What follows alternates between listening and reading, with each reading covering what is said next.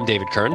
I'm Heidi White. I'm Karen Swallow Pryor. And you are listening to Close Reads, a podcast for the incurable reader on which we are discussing Charlotte Bronte's Jane Eyre. You discuss something on a podcast, right? Yeah. On which. It's on which. During which. During which. That works. Yeah, we are discussing Charlotte Bronte's Jane Eyre. And we are going to discuss chapters, I guess, 25 through 27. We said 25 through 28 on the original schedule. But for the sake of time, we're just going to focus on 25, 26, and 27.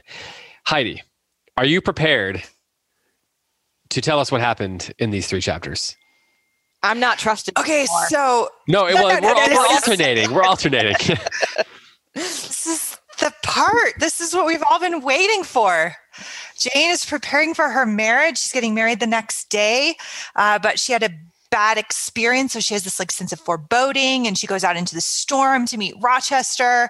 And when he finally comes home after doing business on his estates far away, she tells him about how an intruder has come into her room and destroyed her wedding veil. And she has this terrible sense of foreboding, and he dismisses this. And then the next day they go to the church to get married. And when the priest says the fateful words, if anyone here knows any impediment to this marriage, then dun, dun, dun, somebody actually does have an impediment to the marriage. It's for real. And the impediment is that Rochester is indeed already married. And he says, okay, well, that's true, but I'll explain it. My wife was this crazy person, and I was essentially forced into marrying her. I had no idea what she was. And now she lives in the attic, but sometimes she breaks free of Grace Poole, who likes gin, and then wanders about the house wreaking havoc and setting things on fire and destroying wedding veils. And then Jane has to decide what to do. And Rochester begs her to just ignore the marriage. It doesn't really mean anything. It's just the law of man. I really love you, and I should never have done it. And she loves Rochester so much, but she cannot violate her conscience and her virtue by living with a man. And so she won't do it. And that is what we read. And then she ran off.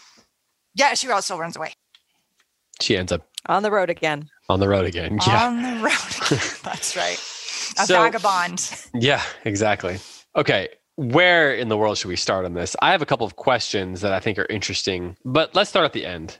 I've got questions about Rochester's case to Jane. So does everybody who's ever read this book. And we need to talk about that. Well, would you like to start there? No, I want to start wherever you want to start. Okay, so I was going to say let's start at the end of this section where she leaves, where she's finally made her decision and she leaves. And it's at least worth discussing. I don't know how to put it, whether she made the right choice, how you think about the choice that she made, I don't want to say whether you would have made the same choice, because a lot of other things would have to happen in your life to put you in that position. But let's talk about Jane's decision, because she we've talked about this duty and desire idea. And there's a part at the beginning of 27, I want to say, she talks about how conscience turned tyrant held passion by the throat. And that brought to mind for me the duty desire concept that we've been discussing. She believes she has a duty to leave him, so she does that. She doesn't stick with her desires. So do either of you have would you make a case that she should have stayed? Do you think you can make that case, or is it just cut and dry, Jane did the right thing and she left? Well, I have a story that I usually tell when I'm teaching this novel, because when I studied this novel in my PhD program, It was I guess the English novel class or whatever. I don't, and it was a pretty, for a graduate seminar, it was a pretty large class, maybe 15 or 20 students in it. And the professor asked at the beginning of the class when we were discussing this, he asked the whole class if it would be wrong for a person and he used the example of dementia or something, for a person whose spouse was an invalid to live with someone, to take up with someone else. And I think one other student in the class that I'm not sure about, but it was either just me or this one other person raised the hand to say it was wrong. And the professor, this was, I was at a state university. not very friendly toward Christianity. And the professor asked the question. I raised my hand. I think this other guy raised his hand, and he just looked around and he said, interesting. And that was it. But it is a relevant. I mean, obviously, the situation of having a mad woman in the attic is bizarre and gothic and all those things. Mm-hmm. But how many people today are in some sort of situation where they are already married and have a lot of compelling and heart pulling reasons to take up with someone as a companion? Mm. That's not unusual at all. Right. So that's what Rochester and Jane were faced with. Well, and even under the Christian ethic, which we have largely lost in modernity, right? I mean, you can't make a case in modernity for Jane's decision. You can't. In the public square today, you couldn't even find probably one person in a graduate class at a state university who would raise their hand. Or even if they maybe had a thought in their head, it would be almost immoral, right? Like to say that Jane did the right thing. This is a novel that is largely deconstructed in the average academy right now. But even under a Christian ethic, he makes a pretty solid and compelling kind of sentimental case to Jane, which is, I truly love you, and if you stay with me, then I could be saved because I will have somebody to love, and that will be my salvation. And if you abandon me, I will be left all alone for the rest of my life with nobody to love, and I will sink into dissipation and despair. You already know I'm capable of that. Jane, you're my last hope for goodness. If you just let go of this law of man, truly God brought us together so that you can save me. That is his argument. And it's pretty compelling to her because she wants to help him. She loves him. She wants to stay. And he makes missionary dating. Exactly. He makes probably the best possible case to her to try to get her to stay. Right. It convinced me the first time. I was like, don't leave. Right. I was wrong. She did the right thing. But the first time I read it, I just wanted her to stay with him because I was like, what will happen to him if she leaves? And she gives him the best possible answer to that. But Karen, when you first read this, did you want her to leave or stay? Do you recall? I just recall being heartbroken. I don't think that I necessarily wanted to, but it really is heartbreaking for everyone involved. Yeah, there's that moment where she stops outside his door on her way out. Doesn't she put her hand on it, on the knob of it, almost turn it, and then says she glides on, almost ghostly. Heidi, you just said something that sparked a question. You said, the end of what you just said, say that again. Do you recall what you said? No.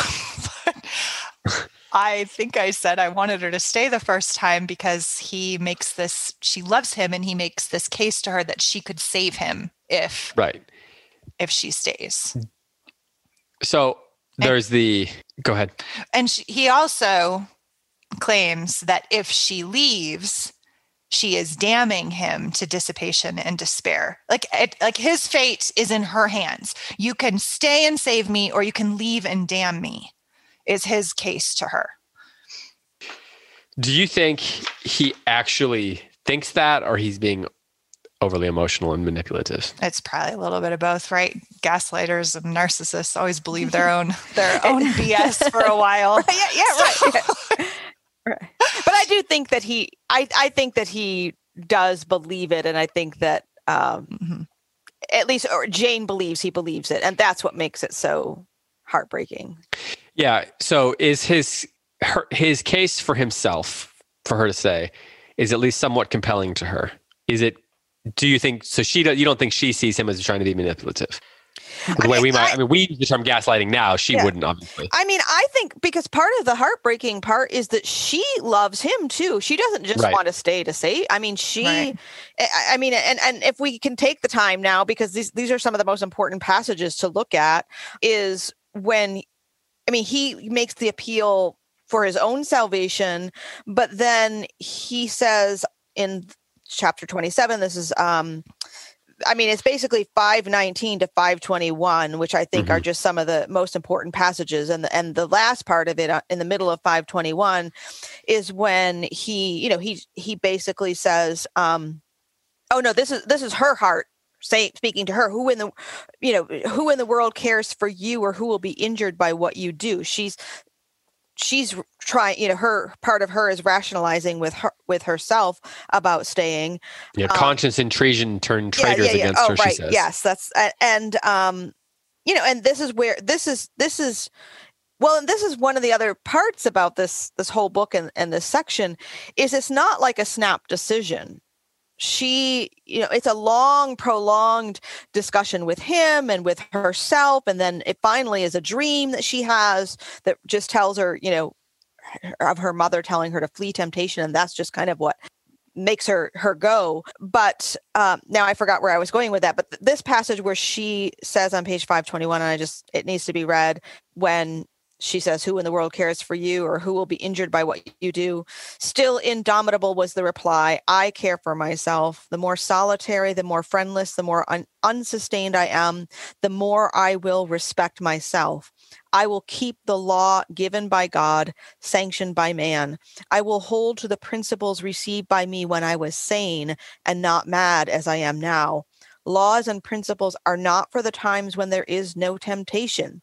They are for such moments as this, when body and soul rise in mutiny against their rigor. This is the key passage in the whole novel. This is the thesis, I think. Go on. I totally agree. Oh, okay. How do you jump in at any time? You say you agree. Yeah. So. Oh, it's so true. Stringent are they, inviolate they shall be. If at my individual convenience I might break them, what would be their worth? They have a worth, as I've always believed. And if I cannot believe it now, it is because I am insane, quite insane, with my veins running fire and my heart beating faster than I can count its throbs. Preconceived opinions, foregone determinations are all I have at this hour to stand by. There I plant my foot. So you say it's the thesis of the whole novel. Why is it the thesis? I mean, I feel like that's worth. You can give a little mini professor lecture if you want. Yeah, because this is why I call this novel like the most Christian novel you might ever read. Agreed. Because this is Jane. Yeah, she is being a complete human being with passions and temptations and desires and loneliness and a need to be loved. All of those things that make us so. Make us the most human.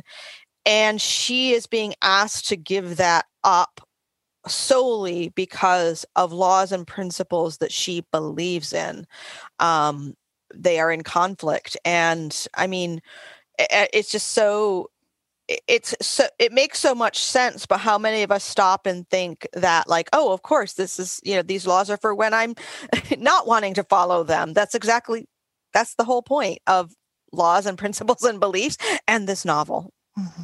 Right. Well, and this is what I really love about this is we've been talking over the course of this entire novel about Jane as self, right? This is the novel about the development of the self. And I agree with that completely. And what I love about Bronte that's completely missing from modern novels, as far as I can tell, is that she connects the idea of virtue with the acquiring of selfhood. That when Jane actually clings to her principles in her hour of darkest temptation, and when she walks away from the man that she loves for the sake of these principles, even though she does believe indeed that she is abandoning him to dissipation and despair, and she goes out alone and friendless and without any resources into the world, it's an enormous risk. And she almost loses not only everything she loves, but her very life. And in doing that, that's when she becomes her true self. And I think that's true. I think that's what Christ tells us. I think that's the pilgrimage of the Christian life, is to become fully human by denying yourself, taking up your cross and following me. And to Karen's point, that is Jane's journey. That is how she becomes truly herself. And the opposite seems to be true in modernity.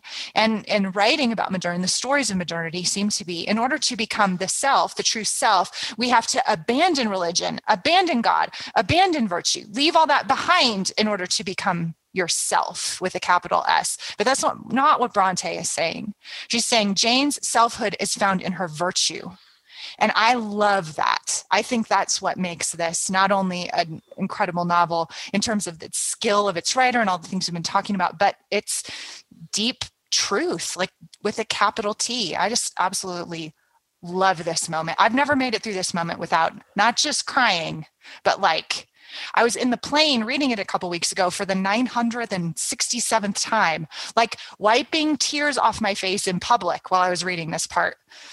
I knew it was going to happen. It's the same every time. Well, and I also want to point out, since we're on these couple of pages, that on the previous page 520, that this belief system that Jane has, which is capital T truth, also teaches her and shows her that she's not abandoning Rochester to damnation, as he says, but when he keeps trying to get her to agree to stay with him, and he says, "What shall I do, Jane? Where turn for a companion and for some hope?" She says, "Do as I do. Trust in God and yourself. Believe in heaven. Hope to meet again there. Then you will not yield? No. Then you condemn me to live wretched and to die accursed?" His voice rose. "I advise you to live sinless, and I wish you to die tranquil." This is what she wants. She wants the best for him as well, and she's refuting his narrative that that he's going to live wretched and die accursed. She's saying no, that is the opposite if they don't do this. Right. Well, and to your point, she says the same thing on page 520, Mr. Rutt. He says, "Then you snatch love and innocence from me. You fling me back on lust for a passion, vice for an occupation." Her reply, "Mr. Rochester, I no more assign this fate to you than I grasp at it for myself. We were born to strive and endure. You as well as I. Do so." And then on the next page, after that amazing speech, or interior speech that you read, Karen, she says this, in the assertion of self, right? "I still possessed my soul, and with it the certainty of ultimate safety." This is her realization of self. And we talked last time about his declaration of love and their moment in the garden together. And that's an important moment for her, but it's nothing compared to this, right? Like this is the true assertion of self for Jane. Not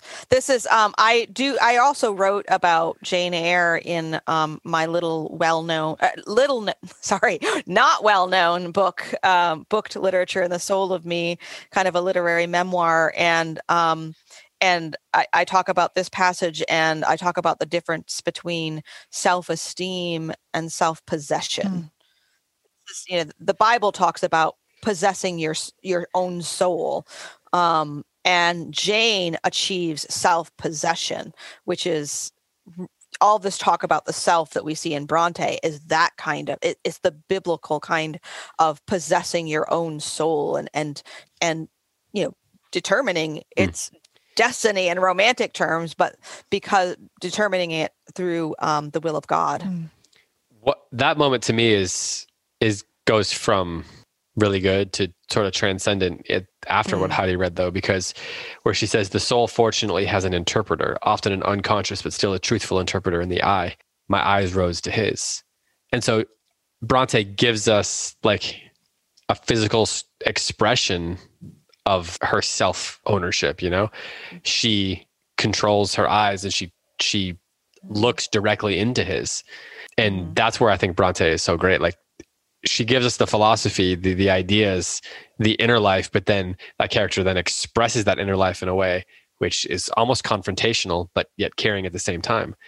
And one of the things that's, I don't know if it's exactly ironic, but it feels ironic to me, is that in his speech to her, what he basically tells her is that he loves her for the reasons that she relies on to leave him. Yes.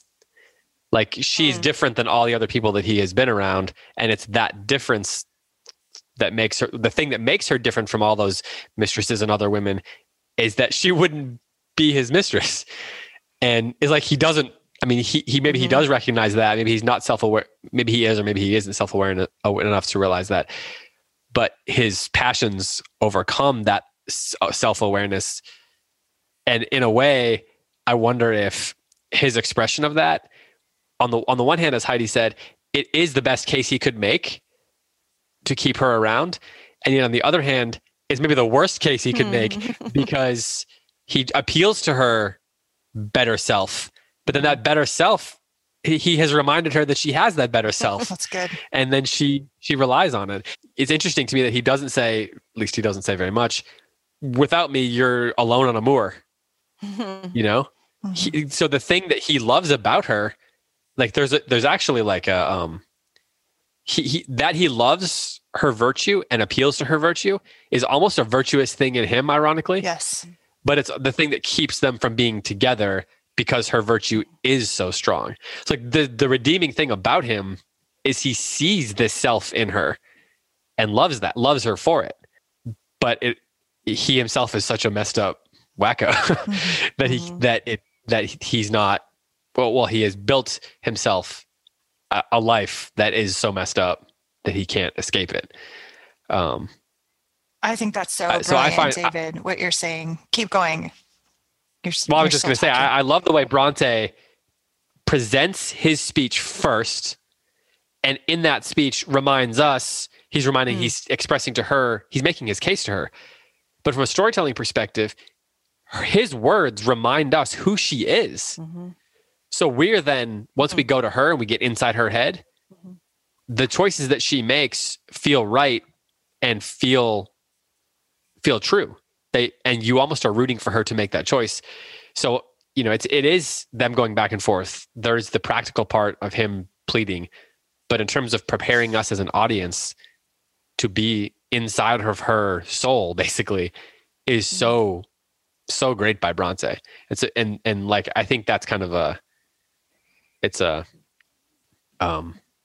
underappreciated part of what's happening here, I think, is the way Bronte as a storyteller is just preparing us as readers to experience the pathos and the complication of the choice that she's going to have to make.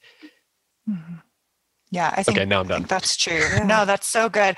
Well, and I think you're bringing up such a good point, which is Rochester's soul is at stake here too, right? It is not just Jane who, if she stays, she abandons herself to, she would be compromising. She would lose her virtue. She would become just another mistress of Rochester. And whether or not she holds his love for the rest of her life, even if she did, would it really be a real love? That's the conclusion that she comes to. And so her soul is at stake here, but so is his. And he truly believes that Jane will save him, but he's still externalizing any sense of virtue onto an object, right? You go ahead, I'll marry you or live with you, and then you can be virtuous and I can still be a wreck, right? And he says over and over again, I'm a dissipated, dissolute, depraved man. And as Oprah says, the wise Oprah Winfrey, when people tell you who they are, believe them.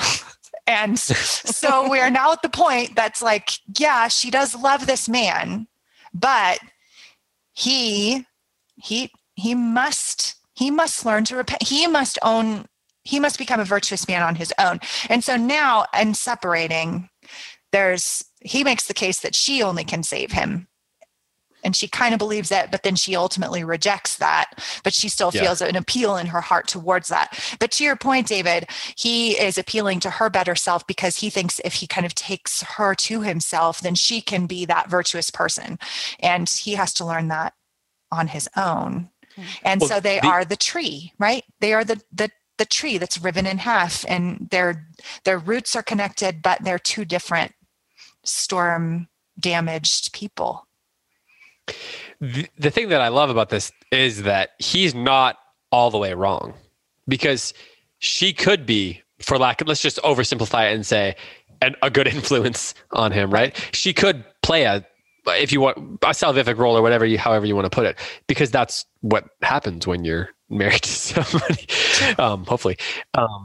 Except that they won't be married, right? Well, I mean, and this is true. That's right. true. And this is, I mean, she would be a good influence on him, But this is what I'm saying is his instinct that she could be a good influence on him is not wrong. Yeah. And this kind of moral compromise, without getting, too, whatever. But this is the kind of thing that we see all the time, is people rationalizing, making moral compromise because of because of pragmatism, because of the results. Yeah. So that's another thing, that this novel is just so timeless and so relevant in so many ways, because we're all facing these temptations all the time, and it is complicated, or we can make it pretty complicated. And that was Maya Angelou, by the way, I think, who said that, not Oprah. But I heard it on Oprah. Be wrong. It probably is Maya Angelou. Well, Oprah, probably she may have been channeling. Yep. I don't want to admit that I watched Oprah. Are we accusing Oprah of being plagiarizing? No, or it could have been Oprah. Must have been. Are you? Yeah, Karen, didn't you open a can of plagiarism worms on Twitter? I'm always opening a can of plagiarism worms on Twitter. Some kind of worms. Yes, some kind of worm. Plagiarism is one of my favorite worms to combat. I'm glad you clarified that, because I am sure it is true. I'm just saying I saw it on Oprah, which I have to admit then that I did watch Oprah. It was a really long time ago, but that's you could have seen a YouTube clip, or somebody could have told you, or something. That's what happens. Since we're on these pages, another thing I have to point out, and I think I bring this up in the questions, but this is Bronte's art, but just great storytelling, is on page 519. Since we're kind of going backwards, is where we have basically like the anti-marriage vows at the bottom of the page, when she says, "Mr. Rochester, I will not be yours." Another long silence. Jane recommenced he with a gentleness that broke me down with grief and turned me stone cold with ominous terror. For this still voice was the pant of a lion rising. "Jane, do you mean to go one way in the world and to let me go another?" "I do." "Jane," bending towards and embracing me, "do you mean it now?" "I do." "And now," softly kissing my forehead and cheek, "I do," extricating myself from restraint rapidly and completely. I mean, she's saying, "I do," the marriage vows, but she's saying them by declaring she's not going to give in to this great temptation. So powerful. She got to say, "I do," but so heartbreaking. And he even asks again, "Do you mean it? Do you mean it?" There's Am I think reading too much into it, you think, to be reminded of Peter? 3 times. So yeah. Are you sure? Yeah. It's interesting that right before that, on 518, in the middle there, the middle paragraph, it says, "You see now how the case stands, do you not?" He continued. One of the things that it seems to be going back and forth with is, I mean, that case thing sounds like a very legal, this is a courtroom. It's a legal case. And then some of the stuff with the marriage is, there's been this discussion of she says it was ordained by God, sanctioned by man. He says it's just a human thing. And then he calls it a case. How do you approach a theme like that, Karen, when you are teaching or reading this book with somebody where there's this clear, this motif there? Do you just point it out? And then, this is kind of a, meta teaching question. Do you just point that out to your students and say, look, here's he calls it this, she calls it this. There's obviously this dilemma here, and it's kind of got a courtroom vibe. And then she says, she obviously makes this dichotomy. Do you just point that out and then explain it? Or how do you go about approaching something like that? Well, if it's something that's like that, like a motif, and we see sort of language being used, in a way that creates that motif, then usually I will point it out, and then I will often ask, or they will volunteer, like other places where they've seen that. We'll kind of look for the way the text creates this kind of motif. That's not one that I'd really noted before, but that's a perfect example of one where once you see it, you're like, oh, okay. Because there is a lot of invocation here, even in this section and throughout, about reason, right? Like there are things that are just reasonable and rational, but then there's the emotional and passionate, and they are often in competition with one another. But for, Jane is the one who kind of figures out how to balance them well because of her Christian faith, which really should and is equipped to balance those things. So yeah, I mean, I think that, like I said, once you see something like that, then it's just fun to see how other places in the text support it. Speaking of recurring imagery, motifs, things like that, Karen, you point out in question 32, in your questions at the end of the volume, that there are a couple of your question is, what recurring imagery and major themes are reflected in this exchange Jane has with Rochester? And it's where he says, "Jane, be still, don't struggle like a wild, frantic bird." And then she says, "I'm no bird, no net ensnares me. I'm a free human being with an independent will." We've talked a lot about her assertion of self over the last 2 episodes. But the animal motif, occurred to me, kind of jumped out at me when reading that question there. And then the passage you just read, she says, "This still voice was the pant of a lion rising." What do you guys do with the animal imagery throughout this section, particularly the way she describes him? Because there's he seems a little dangerous here. But she feels very confident in her ability to control him, it seems like. So do you read him as dangerous as the animal imagery would suggest? Because when you talk about a lion who is panting, even if that lion is tired or hot, a lion is still a dangerous beast, right? And so you can't help but say the illusion is certainly fraught with, images of violence and things like that. So how do you read that, Karen? What about you? No, I mean, I think this is, again, part of Bronte's amazing artistry, because she does use imagery like that so effectively. And a couple of pages later, and I had this mark to talk about anyway. Well, actually, we were on this page, 522, where we talked about her possessing her soul. But in the next paragraph, the second half of that page, that's right after where she meets his eye, never said he as he ground his teeth, never was anything at once so frail and so indomitable. We get that, frail bird again. A mere reed she feels in my hand, and he shook me with the force of his hold. I could bend her with my finger and thumb, and what good would it do if I bent, if I uptore, if I crushed her? There is a sort of latent violence in him. And this is what, some of my students today find troubling, and we probably should find troubling, but then we have to kind of weigh it against the times, and not just the reality of the times, but even just kind of the literary tropes and motifs that tend to be. Sounds like Zeus. Yeah. And just, and just the stereotypical man who is, supposed to be more like a lion, and then the woman is supposed to be frail and like a reed. I mean, so the book does include those kinds of tropes because they were expected then. So that's what makes it so rich, because it's true, and yet it should maybe cause us to look at it twice. There's violence, kind of the threat of violence there in that passage. Yeah. I mean, it's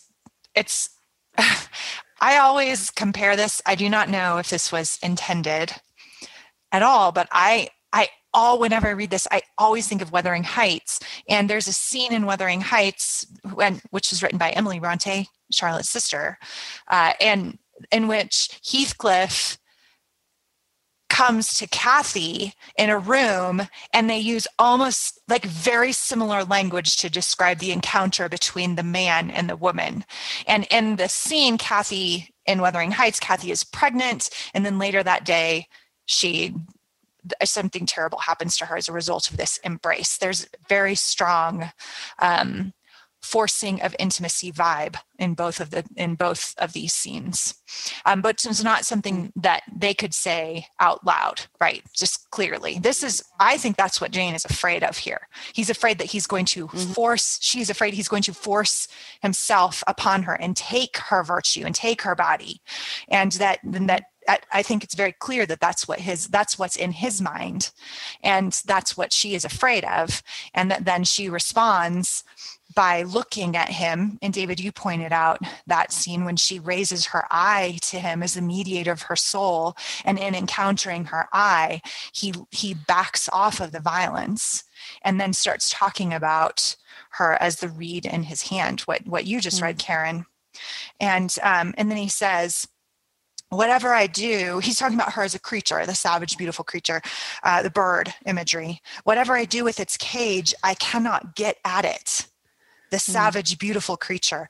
If I rend the slight prison, my outrage will only let the captive loose. Conqueror I might be of the house, but the inmate would escape to heaven before I could call myself possessor of its clay dwelling place. And it is you, spirit, with will and energy and virtue and purity that I want, not alone your brittle frame. Of yourself you could come with soft flight and nestle against my heart if you would. Seized against your will, you will elude the grasp like an essence. You will vanish ere I inhale your fragrance. Oh, come, Jane, come. And this is his final plea to her. And so I think we do have a dangerous man, but a dangerous man who does indeed resist what is in his mind, and thus begins his own journey to salvation.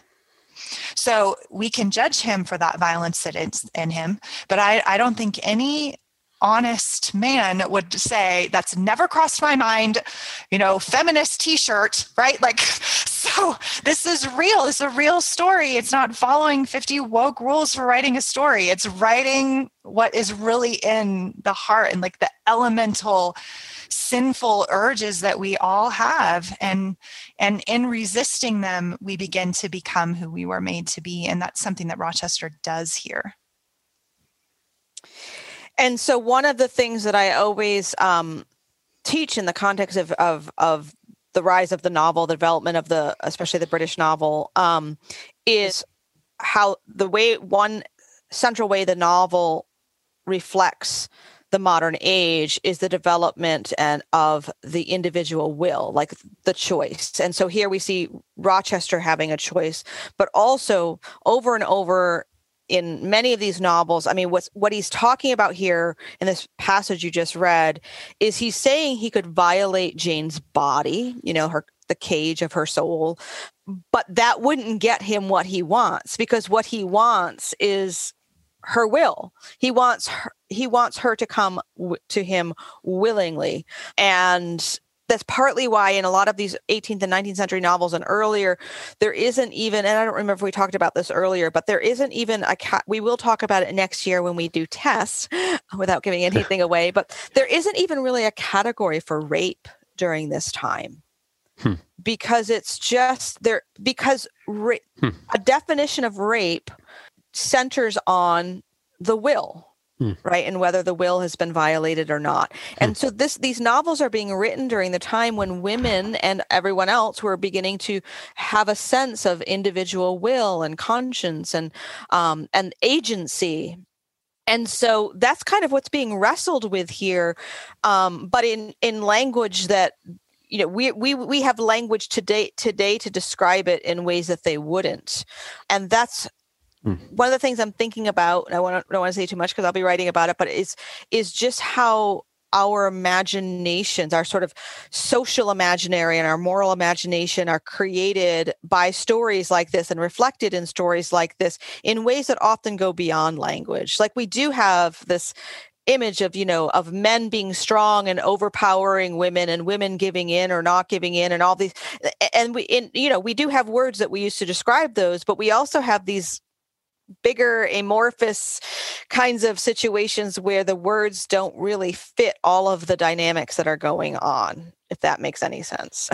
Absolutely. That does make a lot of sense. I find more troubling the bestial language that's used to describe Bertha, with the wife in the attic. I find that far more troubling than what's going on with Rochester.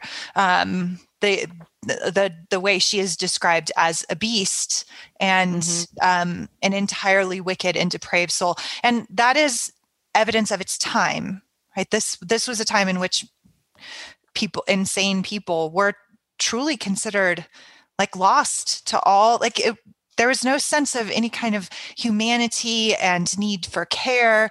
Even in the story, Rochester is portrayed as somehow humane for even keeping her in the attic. Right. right? And so that to me, which in the times he was. Right, I exactly. mean, he was actually treating her humanely for the times. Yes, that's exactly right. And so in that sense, in order to really understand Rochester, we do have to allow that, because we are being presented with a Rochester who is doing more under the societal conventions than would be expected of him. Although for modern people, including me, this is troubling, the way they speak of Bertha. Yeah, the mental health professional in you. Yes, that's exactly right. I just think, oh, this poor woman. I mean, also the human being. Right. She is the villain of the story, and we have to understand the story in light of that. But it is more troubling to me, the bestial terms that are used to describe her, than Rochester in this particular scene. I've never thought about that. You said that she's the villain of the story. I don't know if I've ever thought about it that way before. I think she's not necessarily so active. on our villains, yes, but on our villains bracket, we should have had. She is. I mean, the malevolent presence of the story. She is intended to be malevolent, not morally neutral. That causes the problem. So that would have been according to the understanding of their time, which of course we see differently now and rightly. Supposed to be morally neutral? No, I don't think so. But I do think that for those of us, I mean, he has agency, right? He's a complicated man, and she presented him as a complicated man who needs to be saved. But he's not a villain either, and neither is he at this point. I don't think that she's intending to portray him as morally neutral, no, but complex and human. Were you going to say something, Karen? I'm just thinking, I never thought it. Yeah, I'm thinking about Bertha being a villain. I have to think about that some more.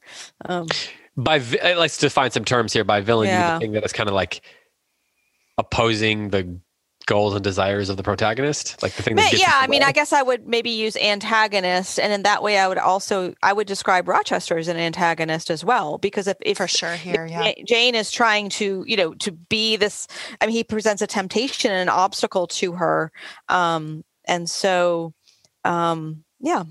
again, sometimes the categories and the terms, they're more complicated than our language allows. So that's why I'm thinking about it. There's some really, really interesting Freudian interpretations of this book. I get. Oh, yes. the woman in the attic and all kinds of really interesting. And it's some very important feminist criticism of the book too. Yes. And it's something I do raise, I think, in one of the discussion questions, this whole angel / whore dichotomy, the idea of, and Blanche really plays that role, right? So Jane is the more realistic, real person in the middle. But then when we, arrange all of the female characters, we would definitely see Blanche in one place and then Bertha in another. And it's just interesting how their names even are somewhat similar, and yet opposite, Right. Well, to that point, Karen, I think that the speech that we've already read about that Rochester gives on page 522 becomes even more important, because I think this is his dawning to Jane as a person, an individual self, a person with a capital P, not a witch or a sprite or an elf or an angel or a savior. This is when he's like, oh my gosh, you're a person and you're leaving me. You have a choice and you're taking it. And if I force you, I'm violating your personhood that you have just asserted to me. Right. And I think this is so important for him. I think he would have never had this moment without her leaving. And I think their entire life, he would have seen her as the elf, sprite, angel, savior, that without this moment of her leaving him, it's so important for him, because he is not yet what he could be. The last thing he says to her is, he says, Jane will give me her love. Yes, nobly, generously. Because then the farewell part is the cry of her heart. The last thing she says to him is, God keep you from harm and wrong, direct you, solace you, reward you well for your past kindness to me. And then she runs off. And then it's interesting how little, so on 498, I think it is, he says, Jane, will you hear reason? And then she says, he has the look, it says, of a man who is just about to burst an insufferable bond and plunge headlong into wild license. And then she says, but I was not afraid, not in the least. I felt an inward power, a sense of influence which supported me. So she is able to resist him partly because she doesn't fear him. So I was thinking, does she not fear him because she knows him and believes a certain thing about him? Or does she not fear him because she suddenly knows herself?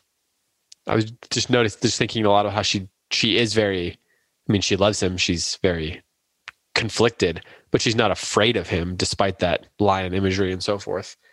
And again, later she stands up to him. Does the question that I asked make sense though? Is it about what she knows about him, or is it about what she discovers about herself? And does she already know that about herself, or does she discover it about herself in the scene? Well, I think this is what whenever I teach this novel and I'm looking for parts that I want to, looking back, I sometimes have a hard time finding them because this is as I said before, this is a process. It's not like there's just a discussion, a turning point, and then go on. I mean, there's a lot of back and forth, both between the two of them and in Jane's soul and in her will. So it's not just one and done. There's constant waxing and waning. And so in this passage, I mean, I think it's clear that she says that she was not afraid, not in the least, because the word isn't there, but the next sentence, I felt an inward power, a sense of influence. I think she is feeling that strength within herself, but again, it wavers and comes back. It's not, it really replicates the same kind of internal back and forth that we have with ourselves in these intense emotional dilemmas. Right. Well, and regardless of what we may think of Rochester right now as modern people, they are the lightning struck tree. Like their roots are entwined. They are two parts of one whole that have been damaged, that have been struck by lightning. So in part, I think of this is in her asserting of herself, she must leave him. And that is in many ways her ultimate gift of love to him. And because she does love him more now than she ever has, she's not rejecting him because he's a bad man.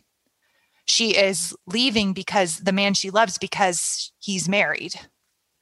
So it is, I think, to your question, I think they're kind of one and the same thing, right? Like she does believe in his goodwill towards her. She does believe he's never going to hurt her, even though he might want to or be tempted to in the moment.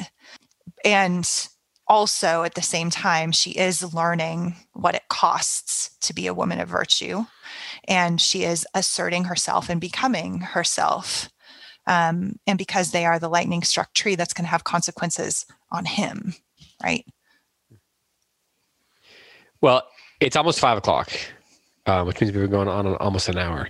So I want to make sure to give you each the opportunity to discuss something, share something, point to a passage that you want to make sure we talk about. Next time, while you're thinking, next time we will do 28 through 33. So we'll jump into volume 3 and discuss those first, 4 or 5 chapters. So we have 2 more episodes left where we're talking about the book as we go. And then the Q&A episode after that, where we'll, I'm sure, look at plenty of things, big picture. I guess we'll probably do that at the end of, get a couple weeks as well. Heidi, what about you? Anything that you want to make sure you point towards? I guess another way of putting this is, Heidi, do you have any final thoughts? Final thoughts. Yeah, it's the child's motif, the little baby thing. That's such a recurring kind of image within the story that, and she refers, I've noticed this time in reading that she refers to Jane Rochester, like the night before her wedding, tomorrow I'm going to be Mrs. Rochester. And she refers to Mrs. Rochester as a creature who has not yet been born, that will be birthed tomorrow and come into being tomorrow. And then that's on the heels of many dreams of children, which are, of course, bad luck, according to the book. And this idea of that Jane and Rochester's love is the bond between them has created another being in the world. I just find that really interesting. And that then has various levels of interpretation and meaning. I'd be curious to talk about if I were Karen, I would be really curious to bring that to the class and say, what do you make of this image of the child that comes into being, that Jane dreams about, that Jane thinks she is once she's married? So I'm not going to interpret it. I'm just going to say it's an interesting kind of interpretive, symbolic idea within the story, image within the story. Karen, what about you? I think I'll just point to, and I do mention this in the questions, but it just always strikes me every time I read it. And this is in chapter 26 when the impediment has been mentioned, and they're going to head back to the house. So 482. Because Bronte, as we've seen, there's so many rich, long passages, but yet she also has this art of like having these brief bits of dialogue or description that just pack such a punch. And so one of those for me is when at the bottom of 482, when Mr. Rochester says to the coachman, "Take it back to the coach house, John. It will not be wanted today." Oh, like. Yeah. It's just that there's just all of the story is like in that sentence. And then heartbreaking. Right after that, at the entrance, Fairfax, Adele, Sophia, and Lee are there to meet them. And then to the right about every soul, cried the master, "Away with your congratulations. Who wants them? Not I. They are 15 years too late."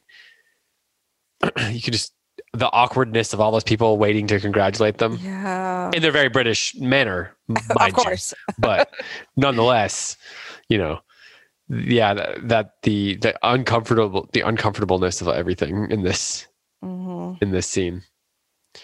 We could talk about each chapter for an hour and still have things to talk about. So easily. Yeah, but we'd be doing Jane Eyre for an entire year, and that might cause a little bit of, people would want to read ahead, as we've discovered.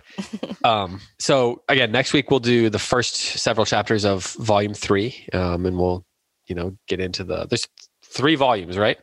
Right. Yeah. So that'll be the last one. So we're into the final act. What should people look for, Karen?